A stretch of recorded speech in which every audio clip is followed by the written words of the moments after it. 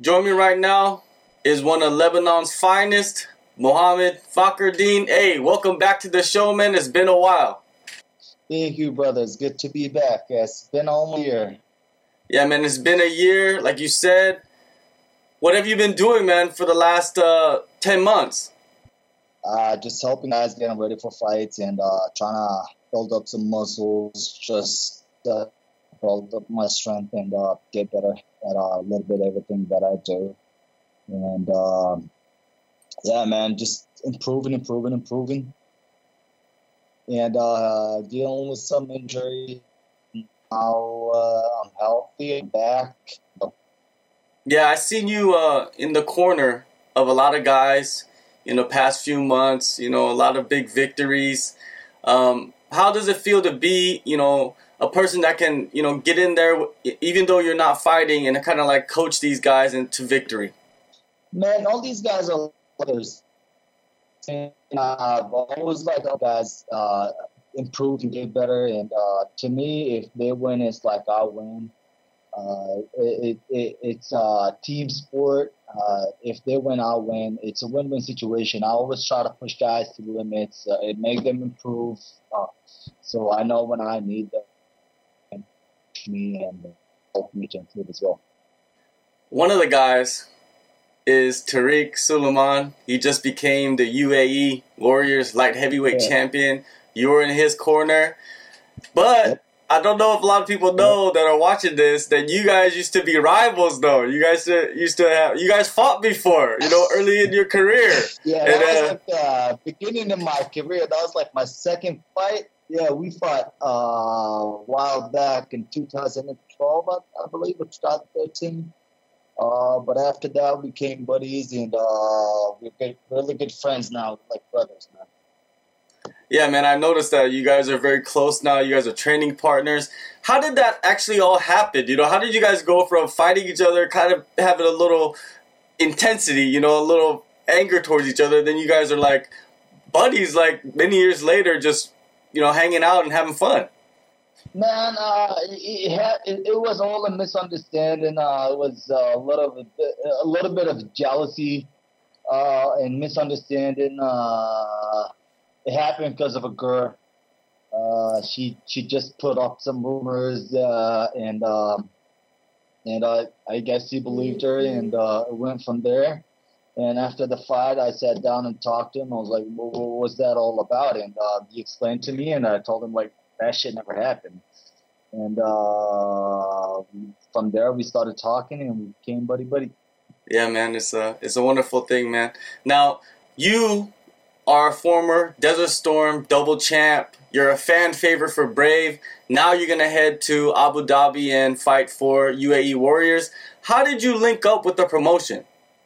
For the last, I got a friend of mine and a little brother, Yusuf Wahbi, is going to be fighting for the lightweight title on the same event. He fought on the show twice, and I wasn't scoring both times. And I talked to the CEO, Mr. Fuad, and I asked him to give me a fight because I haven't fought in a year, and Brave wasn't responding to my calls. So he said, "Yeah, we welcome you." And at first, when I went to fight in July, they said the card is already full, and they called me like 2 weeks after, told me if I wanted to fight Jesse Taylor. I said, I just jumped on the opportunity, man. Jesse is a big name. I've been watching him before I even started doing martial arts. So it's a big opportunity. It's going to be a big fight, and I expect myself to win at the end of the night. Yeah, it must be so exciting, man, to come back from a long layoff and get a name like Jesse Taylor, a guy that has been on the Ultimate Fighter twice, won the last show that he was on. He's a former champ. Man, do you feel like this fight is going to put you back on the map, after kind of the slump that you've had in your career? Oh, yeah, definitely, without a doubt. I had a bad fight. My last two fights were bad. I lost both of them. I got stopped. And there's no shame in that. This sport is all up and downs. Shit happens, I guess. I had a few injuries that I was dealing with. I had some personal issues.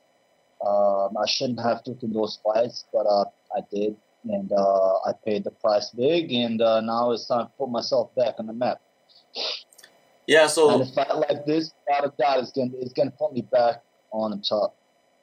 the layoff that you've had, it allowed you to kind of, like you said earlier, get rid of all the injuries, kind of figure out everything in your life outside of fighting, and now you're at a good place and you're moving forward with this big name, man. Yeah, definitely, man. It's just a great feeling. I'm excited. I'm happy. I'm hungry, and I can't wait for July 5th to put on a show for everybody. What I notice about this fight is that it's at catch weight. And how do you feel, fighting at catch weight at 180 pounds? Because I know you've cut weight before, and it seems like you cut a lot of weight. Yeah, man. Normally I cut a lot of weight. I come down from 205 to 170. It's a lot of weight to cut. And for this fight, I was a little bit heavier than 205. I was about 220, and I asked Abu Dhabi Warriors to let me fight at middleweight. And when they gave me the fight, I thought it was a middleweight fight, and they called me back and they said, no, it's a welterweight. I said, I can't make welterweight.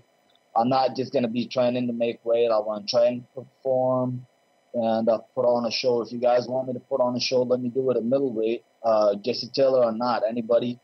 And they decided that they were going to talk to Jess and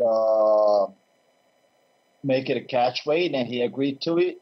So the weight cut is not going to be as harsh. But still cutting a lot of weight, and but I feel really good. I feel I'm ready to go, and on July 5th.